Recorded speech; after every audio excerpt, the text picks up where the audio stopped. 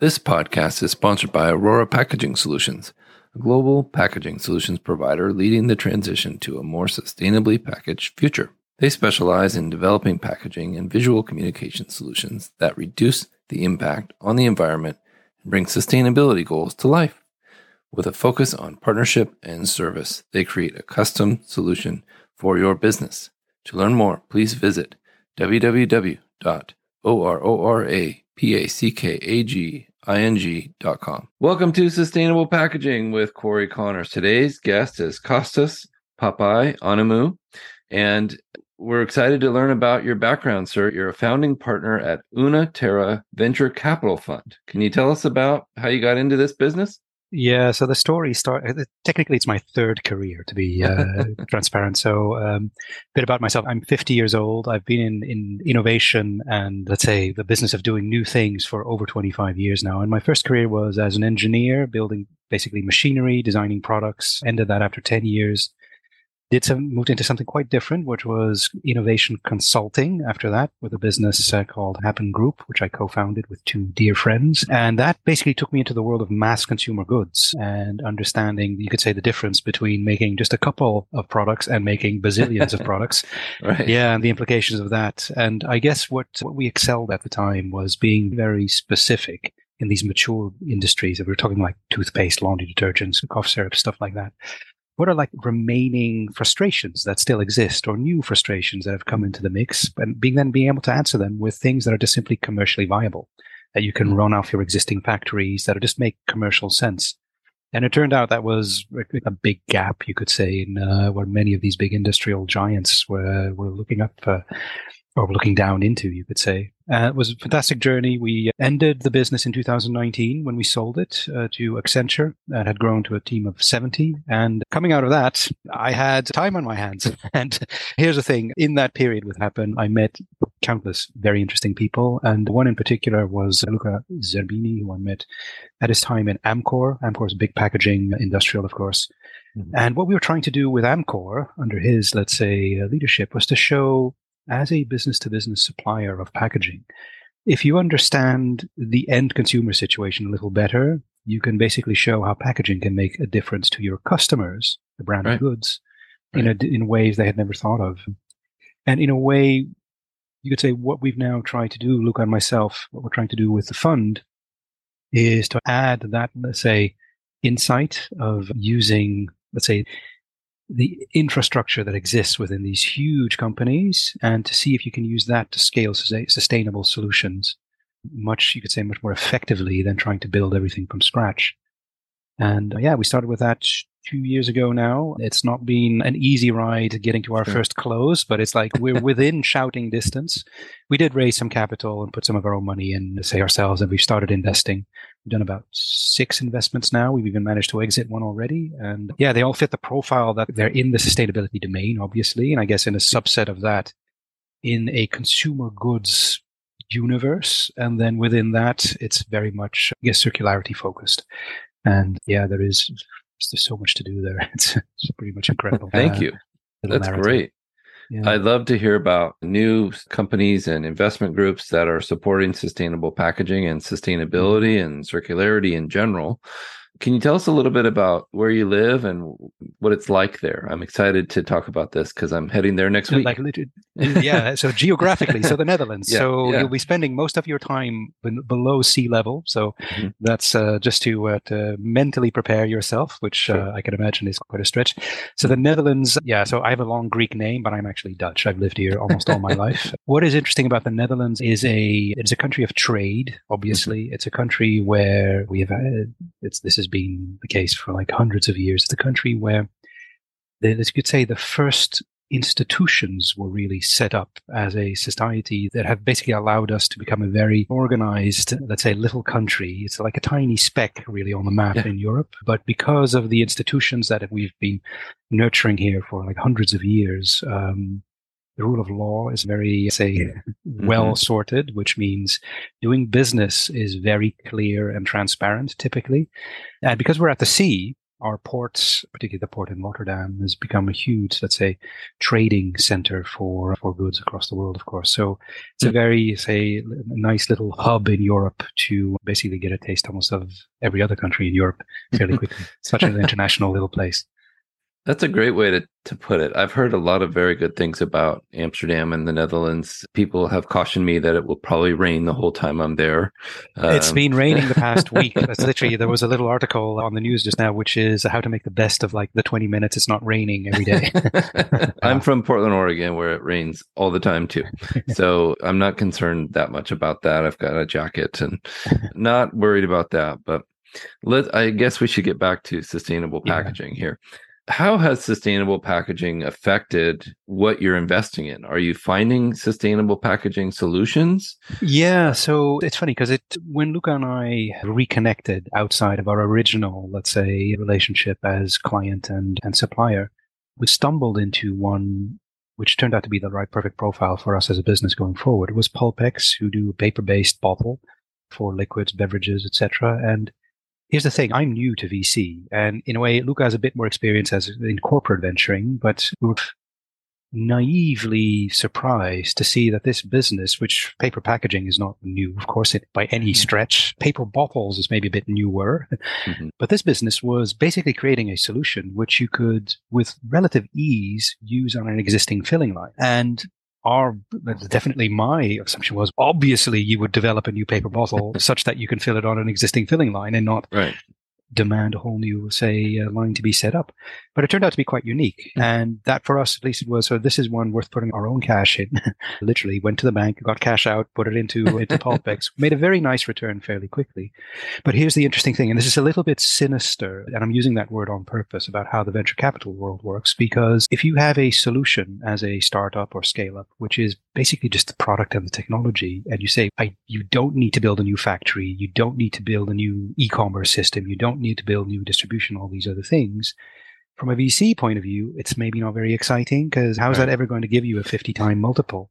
Sure. Well, it isn't. That's the thing. So yeah, since we've continued investing, maybe two others to call out in the context of packaging to just given the topic of this podcast. One is, in a way, it's in an adjacent space, which is Grey Parrot, who basically have an AI-based system to support waste processing. But what they do with a very smart vision system is they literally recognize the packaging. So rather than, let's say, shining all kinds of types of light onto it and figuring out, is this a HDPE or LDPE or any other kind of plastic, they just recognize, hey, here's a little fragment of a Coke bottle, and there's another fragment of a Fanta bottle. Amazing. I know exactly what those are made of, and it basically helps you sort. One of the things I'll be talking about very briefly as an example of what I would almost call like the holy grail in, let's say, sustainable innovation or sustainability-oriented innovation is a business of Mikvac. I've literally just come onto the board also. It's a Swedish company. By no means is that a startup or a scale-up. I mean, this business has been going for 10, 12 years now. And they basically create a solution which uses less energy, less material. So, hey, sorry, what I should add, they do ready meal packaging. So, literally on the chilled shelf, but less energy, less material. So that's better for planet right there. But on the demand side, they don't talk about necessarily that it's less waste, less whatever. They say the taste is much better because it's been heated less. Right. So, and then you see where, at least in my point of view, the future of this, in a way, this industry and this topic is, which is as a manufacturer of packaging, or by that any other product, get your act in order from the planet, better for planet point of view. Right. But while you're doing that, improve your product in a way that you have a whole range of other reasons why customers should be picking it. And in this case, if you're in food, just ensure it delivers the taste better at the end. That's all you need to do to get people excited. Right. So the future is sustainable packaging will be an obvious choice. It's a must. It's not like it's not a selling feature anymore. Right. Which in my opinion will be great if everything is sustainable and what we go back to the features, advantages, and benefits of the product itself. Like you just said, let's make food that tastes really good. And then, it's also packaged sustainably as well. This is exactly how it should be said. We're in violent agreement on that one. So you're at home base for Packaging Europe, which is next week. Very exciting. I'm heading there with my wife early, and then we'll stay a few days after to experience your part of the country. What are you looking forward to at Packaging Europe? What I'm looking forward to, this is where people come together who actually work in the packaging space, and they actually make packaging, and they actually sell packaging, and they do actual stuff. Right. Again, the world of VC and startups and scale-ups, it's a world of investment vehicles. It's not necessarily the world of new companies and new technologies. And just being able to reconnect with what the industry is really working on, what the real problems are. Trust me, if you go around the circles I'm in, most of the time, this is a real sort of breath of fresh air. Right. And I really enjoy it because I was there last year as well. I really enjoy just connecting with, indeed, the packaging professionals. Mm-hmm. And yeah, I'm also just happy to be surprised about all the things that are going to be shown and talked about, etc. But it's, for me, the main thing is this is the real world. This is not hopes and dreams and new foils made of algae poop or something that is just completely up in the stratosphere. But you know what I'm talking about. It's just, there are so many dreamers out there coming into this area where if you do God knows how many square kilometers of film every year, you need something which is a drop-in solution, because otherwise it's just not going to work. Right. And yeah, those are hard to find. And when you find them, they're good, but needle in a haystack. Yeah. Yes. I'm meeting with some clients today about automation, and you're exactly right. They want to use equipment that can use new sustainable materials. But you're right. They also want to keep the equipment they have and insert sustainable options, maybe a film with higher post-consumer recycled material or something, a simple step that will make a big difference today, rather than waiting for, like you said, the unicorn that might not come to fruition. And there's so much testing that needs to be done. So my whole professional life has been about innovation. And here's the thing, I actually hate new things. And the word disruption, honestly, it's so overvalued. As you put it, small steps, smart steps, the right steps is really all you need. Because otherwise you just won't survive. Launching products is easy. Keeping them in the market, that's what's hard. Right. And that can only work if you're making the right amount of money on them, because you're solving the right problem. Right. And having the market respond and the consumers respond in a way that makes it so valuable that we can't go back to the old version again. But here's the thing. That's what actual, say, a step change literally is about. Is you elevate something to a space where you could you look back and think, I'm glad that's behind us, because we're in a better place here. But that simple truth is not one which is necessarily being lived by in the domain of, let's say, innovation and doing new things. A lot of it is just new for new sake. I totally agree. It sounds like, and you'll be speaking there as well. Is that right? Correct.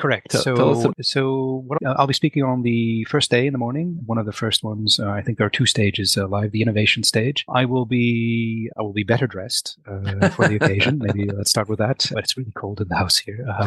But I will be speaking about a couple of things. But what it comes down to is that there is a win possible, which is, yes, you can create something which is commercially sensible.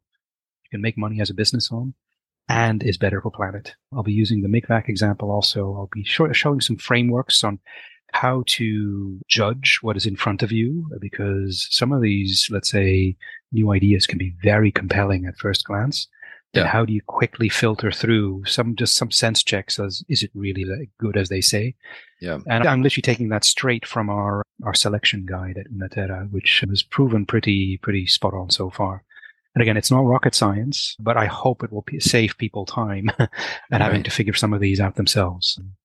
Well, I look forward to hearing you speak. And you're right. This is something I deal with every day. As at Aurora, we're trying to find new materials that we can offer to our clients that are actually more sustainable and actually going to do the job and actually still perform, and not be so risky that they just fail.